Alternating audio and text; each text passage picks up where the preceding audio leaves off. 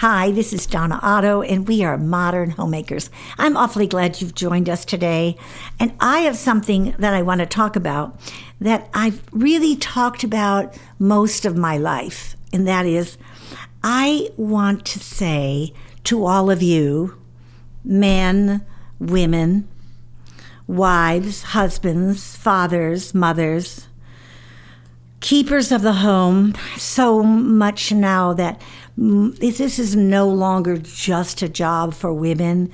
It's a big and complicated job to run a family, to have enough support to pay the rent or the mortgage or the grocery bill or the gas tank at $5 a gallon. And we're doing it together like we've never done it before. And I'm grateful for that. I want you to know that I know what it means day after day dealing with the training and the developing of the lives of children, infants and teenagers and everything in between. And they never jump up and down and say, thank you, thank you, thank you. And I want you to send me a letter and tell me the amount of the check. If any one of those children have ever written you a check and said, here, Mom, this is my check of thanks. This is the salary you've earned, and I'm giving it to you. It's just not the way it goes. And for most women, especially women, we've been in the workplace somewhere in our lives. And at the end of a week, which was not 24/7, they gave us a check. They gave us a payment, a remuneration for what we have been doing. And here we have these 24/7 children. And if you are the mother or father of a small child, an infant child, who is really sapping the life out of you because they want something all the time, and you're training them to not want something all the time, but the training means you're doing something all the time. Well, let me remind you that this is a 25-year at minimum investment you're making. You'll never be sorry for it. And I will tell you from long, hard experience with women, thousands of women in my thrilling life of ministry with women particularly, I have had women tell me that it took longer than 25 years before a child came back and said, gee, Mom, that was great. Sometimes they wait till they have their own children and they're beside themselves and they realize that they were the same individual in their mother or father's life. So I want to say to you, good job, well done. I also want to say to you that while you're in the thick of this, and when do they ever grow up and go away? I don't know. I don't think they ever grow up and go away. And actually, as my daughter got married and she formed her own household and had children, and there were times when I desperately wanted her to come back because it was such a wonderful thing having the family. And then for a number of years, our daughter and son-in-law and grandchildren lived next door to us, and we saw them every day. And then they moved away. And we were glad they moved away. They were glad they moved away. It was the right thing to do, but we were sad because we missed them. So I promise you, that little 2-year-old or 4-year-old or 12-year-old will go away most likely someday, and you'll be sad too. But right now, they're just wearing you out. And I came upon this verse a long time ago, but it has come fresh to me. And I want to talk to you about a single verse, just a sentence in a single verse. In Nehemiah, the book of Nehemiah, chapter 6, verse 3. And this verse ends with these words, I am doing a great work, and I cannot come now. I am doing a great work, and I cannot come down now. He's doing something so great that something he wanted was being offered to him, and he said, I cannot do it. I cannot do it. Well, I don't know what you know about Nehemiah. It's not a very big book, and I don't know if you know about the major prophets and the minor prophets. If anyone ever says that to you, all they really mean is the major prophets have bigger books. They did more. They lived longer. They had more opportunity. They weren't more major than the minors. The minors just had shorter books, like Haggai or Nehemiah, which is only 10 or 12 chapters long. Hardly one of the major prophets. But Nehemiah is a praying man, and he's been praying for the children of Israel. And he lived in Susa, which is really a section that's now Iran. And he had some brothers and relatives, and he asked them when they came to Susa how Jerusalem was doing. Now, Jerusalem is in a wreck. The wall of Jerusalem is broken down. Its gates have been destroyed by fire. And when he heard these words, remember, this was not Instagram culture. It took months for that information to get to him. Who knows how long? I'm positive somebody knows how long, but I don't know how long. When he heard these words, verse 4, I sat down and wept and mourned for days, fasting and praying before the God of heaven. And I said, and this is one of the most powerful prayers you will ever hear in the Bible. O Lord, God of heaven, the great and awesome God who keeps covenants and steadfast love with those who love him and keeps his commandments, let your ear be attentive and your eyes open to hear the prayer of your servant that I now pray to you, before you, day and night, for all your servants, the people of Israel, confessing the sins of the people of Israel, which we have sinned against you. Both I and my family have sinned. We have offended or sinned against you deeply, failing to keep the commandments, the statutes, the ordinances that you commanded to your servant Moses. Remember the word that you commanded your servant Moses? If you are unfaithful, I will scatter you among the peoples. But if you return to me and keep my commandments and do them, though you are outcasts, are under the furthest skies, I will gather them from there and bring them to the place at which I have chosen to establish my name. They are your servants and your people, whom you redeemed by great power, your very strong hand. O Lord, let your ear be attentive to the prayer of your servant and to the prayer of the servants who delight in revering in your name. Give success to your servant today and grant him mercy in the sight of this man. What is he saying? He's acknowledging everything that the children of Israel have been through and where they are, and he's praying this prayer because he wants to do something about the news he just heard. I was thinking about this as I was reading it, actually.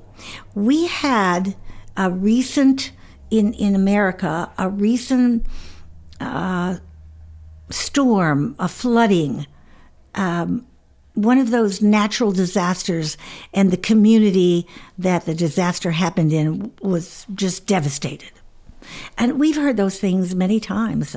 I'm not 21 anymore. I've heard a lot of those earthquakes and floods and disasters. I have never, ever wanted to go. But when that happened, something within me, I said to my husband, I want to go down there and help them do whatever I can do. Now, I didn't go. But that's the first and only time I ever felt that way. And it's the first and only time I ever felt like I began to understand what Nehemiah, his beloved city, was now trashed. And the walls have been broken down and destroyed by fire. And he is brokenhearted. And to the Jews, Jerusalem was a very important place. And so this news comes to him, and Nehemiah prays And then he wants to go to Jerusalem and see what's going on there. And he got up during the night and went with a few men and told them that God had put it on his heart for Jerusalem. And then he goes. Now, Nehemiah is the cupbearer for, what's the king's name? Xerxes, I think. I'm not sure about the king's name. But he goes to the king and he says, what is wrong with you? The king says, you don't feel, he says, I want to go there. I want to be appointed and go. Artaxerxes is the king's name. I'm just looking here in my Bible. And he had been there for 12 years. And he said he wanted to go to Jerusalem and do what he could do. And you know what the king said? Not only can you go, but I want you to go and I want you to take my calling card. Here's my, let's see, what's the highest calling card? Probably a black. Is it a black American Express credit card that gets all, whatever you lay down, and a black American Express card will get you. That's what Xerxes gave to Nehemiah. Just go and do whatever you have to do. Be there as long as you have to be there. So they rebuilt the wall, and all the wall was joined together to half its height, for the people had a mind to work. But when Sanballat and Tobiah, who were Arabs and Ammonites, they heard they were repairing the wall of Jerusalem, and it was going forward, and the gaps were being repaired, they were upset, and they wanted to fight. And they set a guard. The children of Israel set a guard to protect themselves. And they set that guard day and night. And they worked, all the workers who were rebuilding the world, they worked with one hand with a sword on it and the other hand laying brick or mortar or whatever they were doing to rebuild the wall. That's how seriously afraid they were, and they were trying to protect themselves. And they held them off. And the generosity of Nehemiah and his work was tremendous. Now, when it was reported to Sanballat and Tobiah and to Geshem, the Arab, and to the rest of the enemies, that I had built the wall and there was no gap left in it, though up to that time I had not set up the doors in the gate, Sanballat and Geshem said to me, "Come, and let us meet together in one of the villages in the plain of Ono." But they intended to do him harm. So Nehemiah sends back the message I began this time together with you by saying, I am doing a great work, and I cannot come down. Now, he wanted to get these guys. These guys have been thwarting him and dashing his work and making his work much harder. His work, all of the people were helping him. And now they invite him. Does he know it's trickery? I don't know. I only know the wall is completed. I only know that in Nehemiah's extreme wisdom about what God had called him to do, go there, take as many people. His king gave him as much money as he could. Everywhere he went, the cedars of Lebanon were available to him. Whatever he needed, whatever he wanted, he could have it to rebuild the city and to rebuild the walls. And now these guys want to meet with him. And he says, I am doing a great work. And that's what I want to say to you. That's what this whole time together with you is about. I want to say to you, you are doing a great work.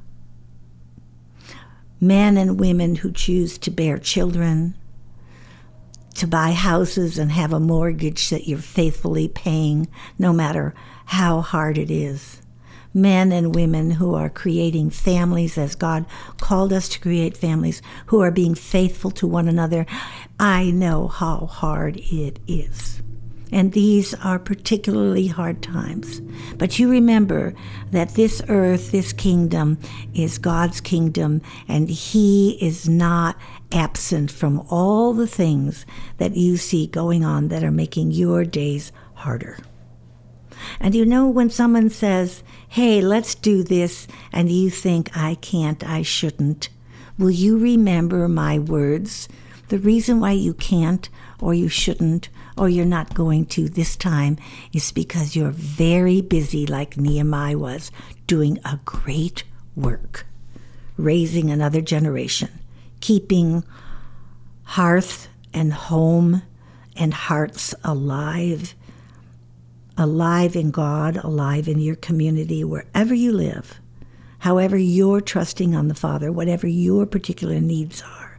What you are laboring in the places that you are suffering, we have suffering. We are called to have suffering. Christ told the disciples, in the world you will have suffering.